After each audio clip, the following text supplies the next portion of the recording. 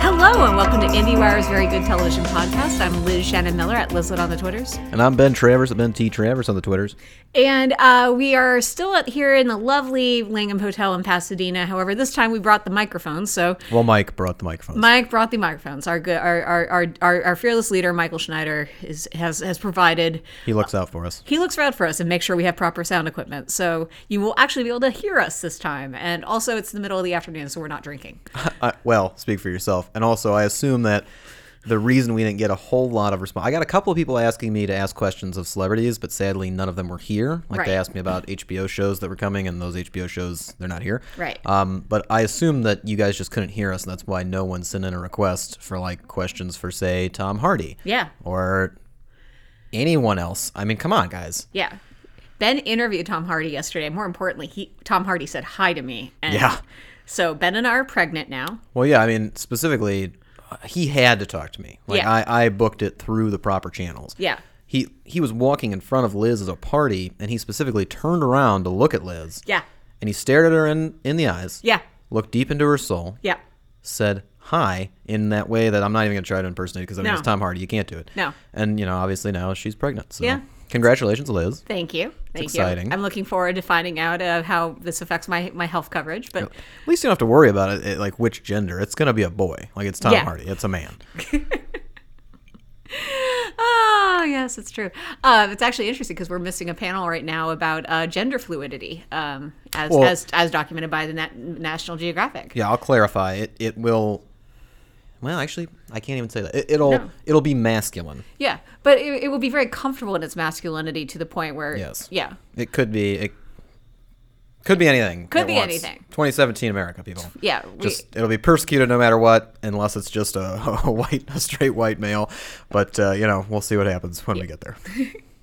So, as we continue this kind of Heart of Darkness-esque voyage through the world of television. We're on day 9 now. Lots of exciting things have happened, not the least of which is me getting pregnant by Tom Hardy. That's definitely the most of which. It's the most exciting thing. That's a pretty good thing. But, I mean, I think the thing about this tour is, it's all about the kind of unexpectedly great things that occur as well as the unexpectedly awful things that occur. For example, this morning, oh, God. I arrived... just in time to listen to... Maybe don't you don't want call them out by name.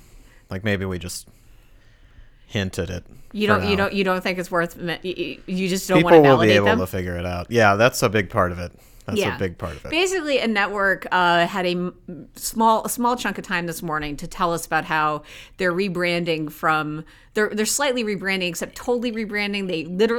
The guy literally had opposite answers for the same question at one point. Yeah. But basically, they're taking their network and they're making it for strivers, which are lower and middle class men. Men. Yeah, they specifically say men. You can't be a hardworking blue collar woman, apparently. No. Can't do it. Certainly can't do it and watch that network. No. It's not for you. No. Well, I mean, it's not for any of us. But you don't think you're a striver?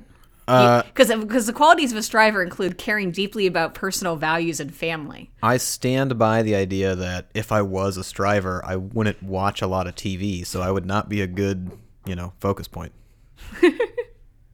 Yeah. Anyway, so I've actually been very happy with this tour in that I've had the opportunity to actually push myself and ask questions during the actual panels. I've asked one a day all the entire tour, and that's a big accomplishment for me because I used to be really shy and scared about it. Yeah, and in this panel, you called them out for using the word babe, which was actually a follow-up question to your original question, which was more about just can women watch this network?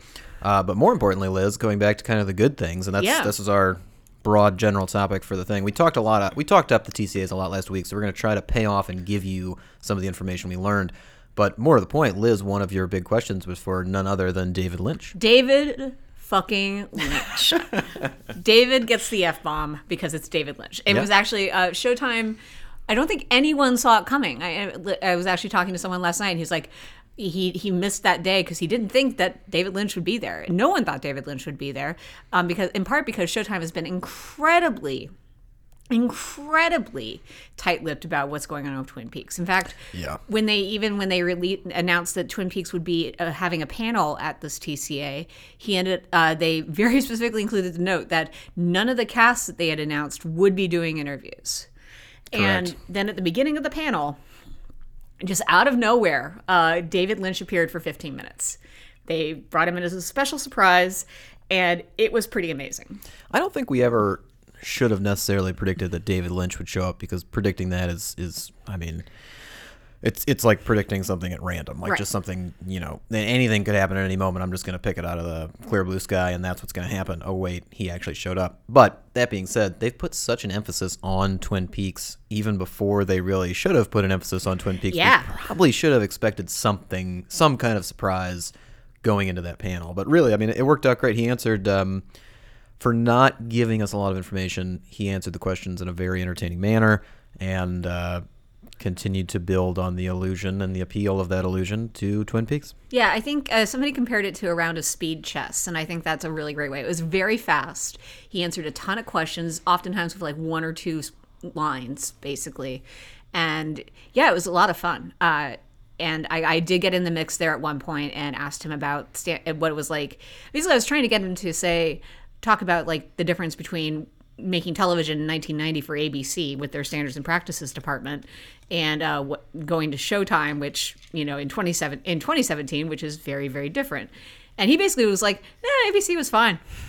Yeah, they didn't care. Yeah, he said he got away with a lot, and I think it sounds like the biggest things he had to deal with were some dialogue changes, and he thought it made the show better. Yeah, he was down with it. He was into it. Yeah. So that was fun. So yeah, the David Lynch appearing for Twin Peaks was a very edifying moment, just in terms of getting a sense of the show and also getting to hear David Lynch talk. What if your follow-up question would have been, okay, well, if it wasn't so bad, why didn't you go back to ABC? Oh, I should have done that. That would have gone over very well with Showtime and David Evans, I'm sure. Oh yeah, he would love that question. Would have adored it. So what about you? What's been a big moment for you in this tour? Oh man, there's been a lot of big moments. Kind of going chronologically for us, one of the first things that I enjoyed doing was visiting the Superstore set. Oh yeah. Which we did actually, I think, before we recorded the last podcast. No, that was after. the day after. Yeah. The day after. It was Friday. Yeah. But yeah, I mean, we got to go. It was over at Universal, and they had the whole store kind of opened, and they mapped out kind of how they made it look bigger than it was, how they decked it, all of the products that are in there. They talked about how most of the products were literally there, not just the boxes of the products, even though there were a lot of empty boxes if you walked around and started picking things up.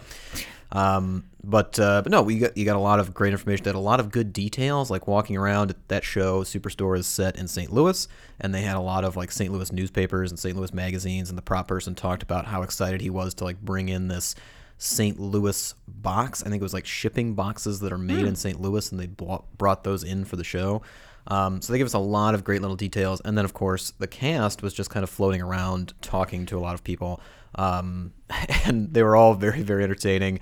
Oh, shoot. Yeah, you and I were in different groups. Who was in your group? Well, I better look it up. I always forget their names. I did talk to America Ferrera for a little bit, and she was talking about, her new haircut, which is short and looks great. Yep. Not that anything wouldn't look great, really. Yep. But also that she was the chairman of the Women's March on Washington, and they were asking her about like kind of how she got involved with that, and it was obviously a big important issue for a long time, and she's worked towards that, and that's going to take place January 21st. In case anyone is interested in joining, definitely throwing our support behind that one. But no, I mean, my group was made up of Nico Santos, who plays Mateo, Right. as well as Lauren Ash, who plays Lauren Dina. Ash. And she was amazing. Like, she was talking, when we went over to the women's department and they had all their Halloween costumes set up, they were talking about very specific things in regards to the costumes. And like, she was pretty entertaining talking about her cop outfit. Man, Lauren Ash is one of the funniest people on the planet, I think. She does not get her due. And yeah, my group was led by America Ferrera was technically part of the group, and then we also had Mark McKinney guiding us around. Mark McKinney was so great because he told us that we were the Tigers. He gave our group a name, and he was like, "Come on, Tigers, everyone stay together." It was like a camp. He was like a camp counselor. And then later, I wanted to ask a question about using real products on the show, and I couldn't quite get in there. Like a couple of other guys were, kind of monopolizing the questions, and then. Which was fine, it's the name of the game. But Mark McKinney saw that I was trying to interject something, and so he was just like, "Excuse me," and he was trying to get my question answered for me, which was very cute. I don't know if I'm doing it justice, but he was really fun. So that was a great day. Yeah, I mean, we got to do the Good Place panel after that, which is always fun, talking to Mike Schur and choice members of the cast, including Kristen Bell. Mm-hmm. The set visits are a big kind of fun part of that. I missed some of them, like the Feud set visit. You missed Feud. Yeah. I did the full day, so I went to Feud, and then which was fun. And I have gotten slightly better about actually calling it Feud, by the way. It helps that I've actually seen an episode. But I don't know why. I don't know. Yes, it'll always be Duel in our hearts, but Yeah. But no, I mean, there was a lot of good stuff. Outside of that, I think the Hulu day was a pretty great day all around. Oh, yeah. For me, talking to the cast and creators of The Path was a specific treat. I now have audio recording of Michelle Monaghan yelling at Aaron Paul, "Hey, sexy," which she explained that she does all the time. And that's why he didn't turn around and respond when she yelled at him. To be fair, if you worked with Aaron Paul, you would yell "Hey, sexy" at him all the time too. Well, also, I think if I was Aaron Paul, I'd be used to people yelling "Hey, sexy" at me in general, so I probably wouldn't turn around when that was thrown in my face. But no, they were very, very charming, and I've seen some of the episodes now. Can't wait to see more. It's a great second season, so yeah, that was a highlight. I enjoyed that. I also enjoyed Hulu Day. My focus was largely on Handmaid's Tale. And I got to speak with I got to speak with two executive producers and also Elizabeth Moss, who was lovely.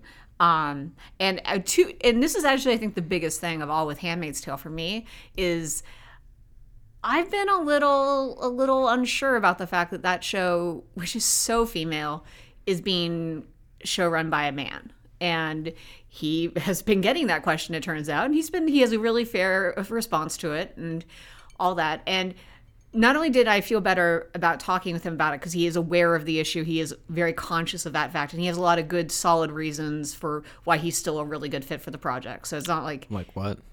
Well, beyond just the usual, he grew up in a house of sisters type thing. He really talked about Margaret Atwood's original novel in a way that I feel like he understood it, and that's you want to believe that men can write convincing women and women can write convincing men, and that there should be no gender bias in that. But, there's a little bit of that. And then also the real shibboleth for me, if you will, to quote Aaron Sorkin quoting the Bible, the real shibboleth for me was, and I'm just going to say these words, and any major Handmaid's Tale book fan will know what I'm talking about, cassette tapes. Cassette tapes are the cassette tapes are real in the world of the show, and that's a huge thing. So that is a huge thing if you're a fan of the book, and if you're not a fan of the book, but look forward to that show. The first episode's incredible. So yeah, that was a good day. Hulu Day was a good day. Sunday was what was Sunday? What did we do Sunday? Sunday was CW Day. Oh yeah, that was a good day. Yeah, I didn't go to that day. You didn't go to that day. It was a good day for you because you got to go home. You got to stay at home. No, it was a good day in the Golden Globes world of prepping.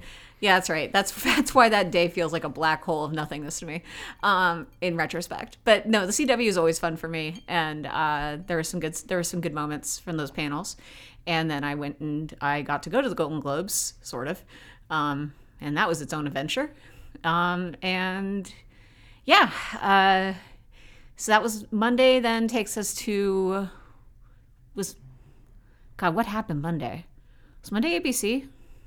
Maybe. Oh God! Sorry, guys. It's Friday. We're tired.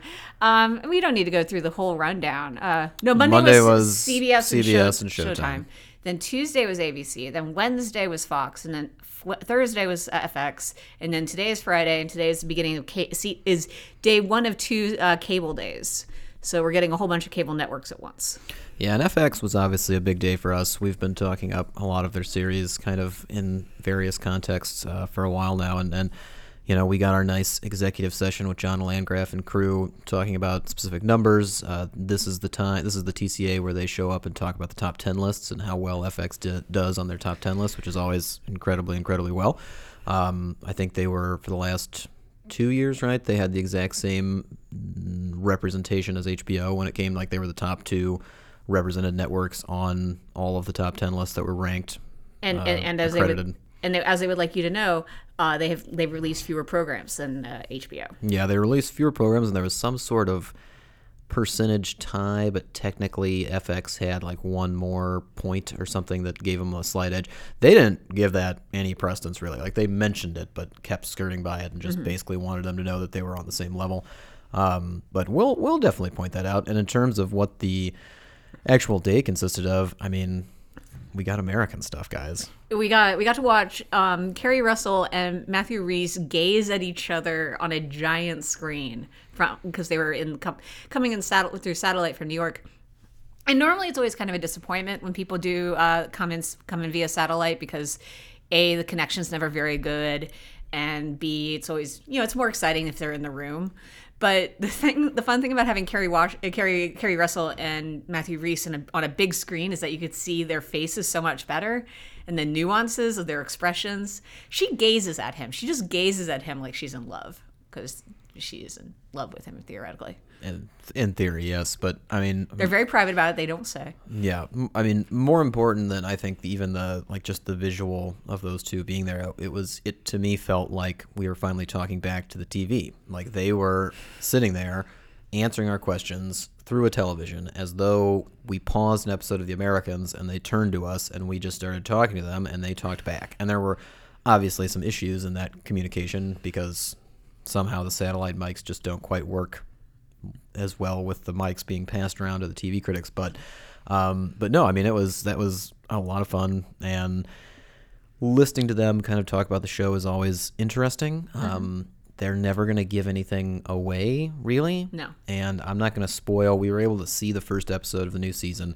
I'm not going to spoil anything for you other than to say that when I talked to Joe Weisberg and Joel Fields, the co-showrunners basically of The Americans, they're very worried about people not liking a big chunk of this episode, which should tell you, in case you had any doubt, that they take some risks, like they always do. They're willing to try some things out, both in format and tone, and more than that.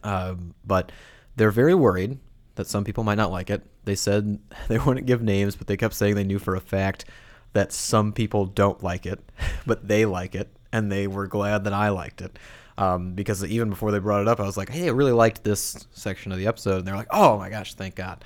So anyway, when The Americans premieres, if there's a scene that stands out to you and you're, considering, whether or not you like it or you dislike it, if you do like it, please, by all means, tweet at these guys. Like, they'd love to hear it. They want that feedback. If you don't like it, I mean, keep it to yourself because you're wrong. But really, it was kind of great to see how insecure they were, and at the same time, when I was talking about the general construction of the scene, how much credit they gave the director and how much of the collaboration went into it and how much they paid to the production team that built this thing.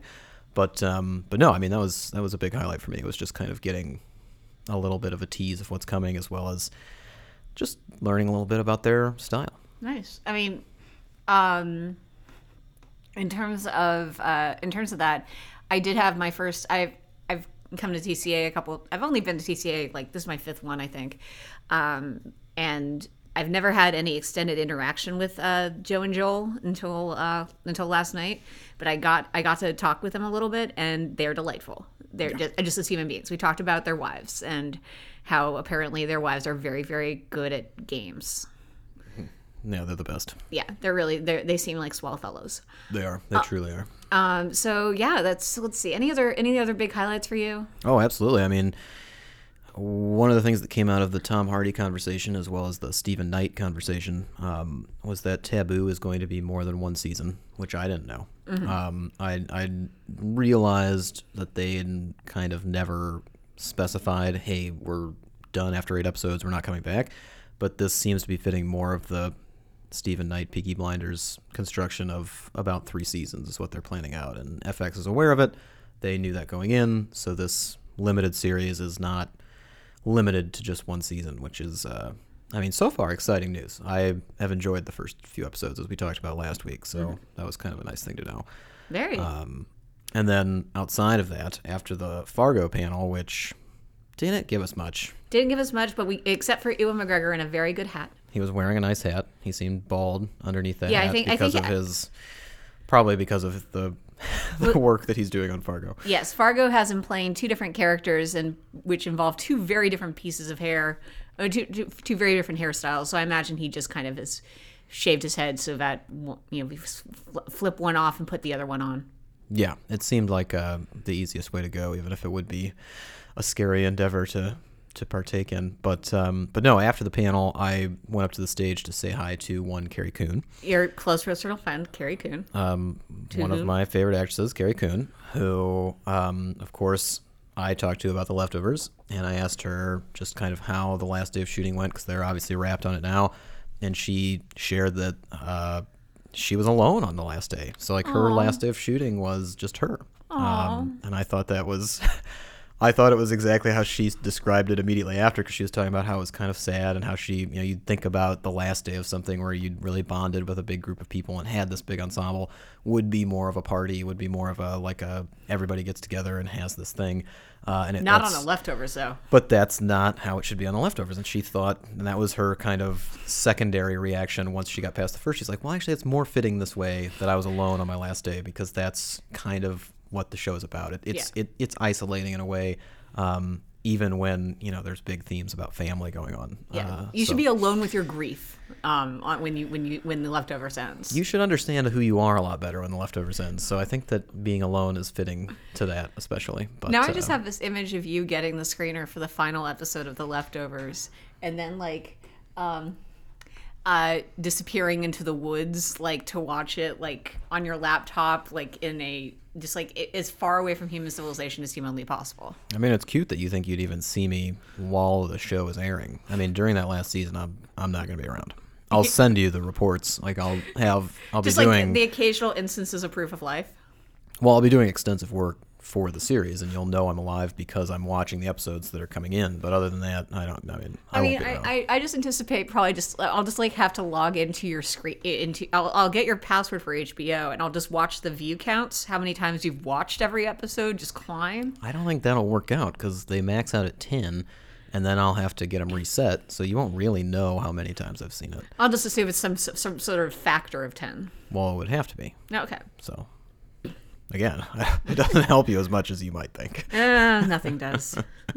But no, I mean, there's been a lot. I think we've still got days left of this thing. Yeah. Tomorrow's HBO day. HBO day. We're going to young Pope it up.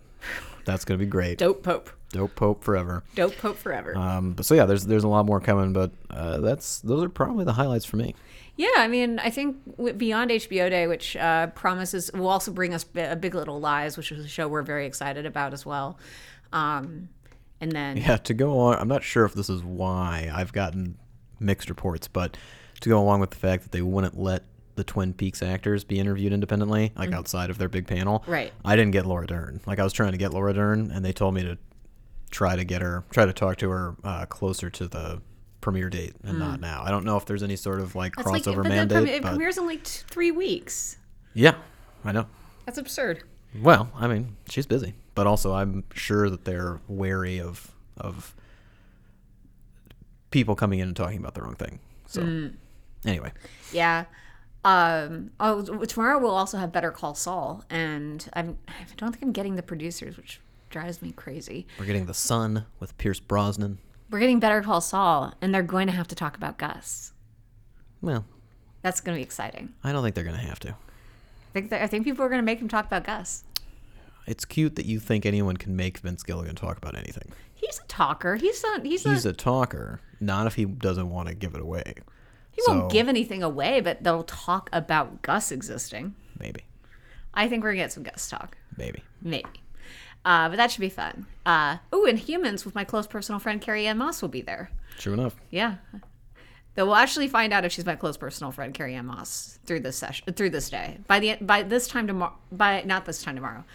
By next week, we will know whether or not Carrie Ann Moss and I are actually close personal friends. Dreams are dashed and built here at the TCAs. Yeah, you had a sad encounter of your own at the CBS breakfast that I won't mention. Oh yeah, I've blocked that out. Yeah, but I had a charming encounter with Ann Dowd in a hotel room. Oh yeah, so that was which wonderful. is the most important thing. Yeah, I mean, I've gotten to see 2 Leftovers cast members, and they're not doing a Leftovers panel, so I feel like it's been a pretty good TCA so far. Yeah, I'm pretty good by the numbers. Yeah, for my numbers. Yeah, so we're almost we'll be back in our offices next week, guys. So what? Maybe.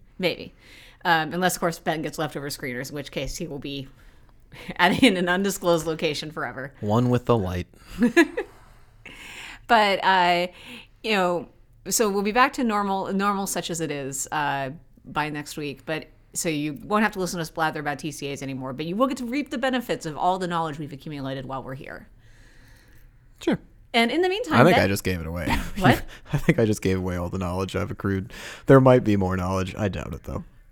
In the meantime, Ben, what was the best thing you watched last week? Young Pope, Liz. Dope Pope. I'm not lying, guys. The Young Pope is great. Dope.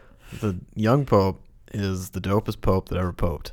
And I don't even really, I don't know how to talk about it. It literally took me an entire day to write that review, and that was extensive edits. I will say, to your credit, I watched the first episode, didn't particularly get invested in it, but you have convinced me to keep going at some point in the future. And I'm very torn about talking about it because there's very specific things you can point to, and a lot of the more comedy-centric critics out there have exposed a lot of these charming little details that make the Young Pope the Young Pope. Mm-hmm. I don't want to do that. I feel like a few of them can lure you into the show and make you, a big deal. Mm-hmm. Make you feel like the Pope, you know. But too many just kind of spoil the fun because then it's coming and you don't get to really revel in it. And a lot of them are just so surprising, and they serve to juxtapose the deep, intense drama of the storyline that's going on and the grand, Catholic monstrosities that are everywhere surrounding this thing. And the way it's shot is shot that way to emphasize the grandeur of it all, the ornateness. But no, it's a beautiful show. It's especially pertinent to anybody who enjoys questioning faith and questioning what faith is capable of, what deeply rooted faith is capable of, and what it does to people. And not in a bad way. They're very knowledgeable of the Catholic Church in this. They know what they're talking about. They're not making things up, even if the story itself is, crazy and fictionalized and would never happen in a million years. But what's being discussed is extremely relevant. Mo Ryan had a great critique of it. Mine was more focused on the religious side of things, but she pointed out the political parallels in the real world and what the Pope could represent to people when we're entering this new era. I think you can watch it either way. I think you can watch it completely differently and just watch it for the fun of it. But there's a lot to engage with here, and I can't recommend it enough. Okay. I mean, that's a strong recommendation. Liz, what was the best thing you saw? I think I'm allowed to say that having seen the first episode of Feud, it was great. I think there's a lot. Actually, I don't think you are allowed to say that. I'm allowed to. People are saying it's great. People have saying on the Twitters and whatnot. Yeah, I mean, I don't think they're supposed to say it either. Well, gosh, Ben, what are we going to do now? I've used an adjective. I've assigned an adjective to a television show. I think you're clean to talk about it in the sense that somebody broke the embargo. But yeah, I feel like people break the embargo. I don't understand. Sorry, this is getting a little inside baseball, but I mean, when you're given an embargo about a review, I don't feel like you're okay to talk about it on Twitter or in other context. That's not an official review. In the film world, they will the embargo people will hand out very specific you cannot tweet about this sort of stuff. Yeah, but that is a studio driven decision, and that is that's something where the language is what's particular, and it's not an across the board kind of thing. It's not like, oh well, one person specified you can't tweet about it, so I guess if no one else specifies we can't tweet about it, then we can. Mm-hmm. No, that's not how it works. There's no way, the PR people and the studios don't have a joint policy on what their language means. An embargo is an embargo, and I I think they're much more forgiving when you're positive about it. But yeah, I'm still very wary of these things. Okay. That being said, it's out there. Yeah. It's been discussed and it's coming. So by all means, it is good. It's great. There you go. Ha! You broke the embargo too. I'm not trying to cast blame on Liz. I'm casting blame on Society. On society. I am the young pope, and I'm looking down at my constituents, and I'm saying, you are all sinners. I don't know if I like what the young pope has done to you. You would not. No, you won't.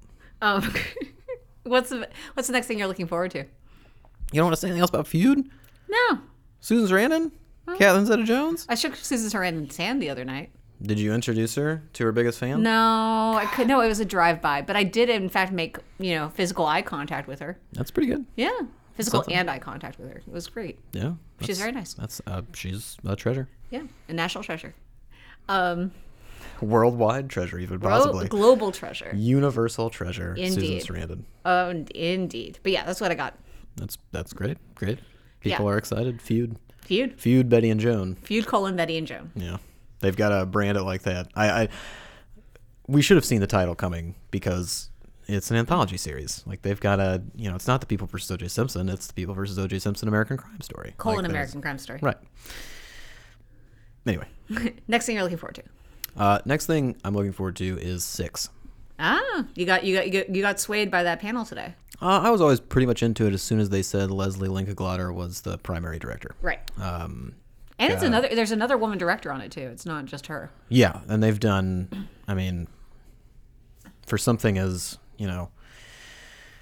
typically masculine as a story of the Navy SEALs, SEAL Team 6, and prisoner of war going and being saved by his bro peers, hiring women for that is great. And I think that's a very encouraging step for the genre, for the industry, for everything. But Leslie Linka-Glatter is just awesome in general. Like she can direct the shit out of anything. So by all means, that was a big selling point. Walton Goggins being in it is also obviously a great factor. But no, this is History Channel new series. I feel like I just described the plot inadvertently. You know what's coming. It's inspired by true events, and we got to see all of the men, including a 72-year-old producer / creator, do 15 push-ups on stage today. So I'm that so was mad I exciting. missed this. Yeah, you should be. They were counting it out. Up, down, 1, up, down, 2. It was great. So very excited for 6. Comes out towards the end of the month. We've got some screeners, so we'll probably have a review up pretty soon. Cool. What about you, Liz? Next thing, go. And this is mostly just me reminding myself that I have homework tonight. Portlandia. Yes. The return of Portlandia, which actually technically returned a couple weeks ago. But my interview is I'm getting to speak with Fred and Carrie and director Jonathan Crisell, who, by the way, don't sleep on Jonathan Crisell. Like, he's a guy worth paying attention to.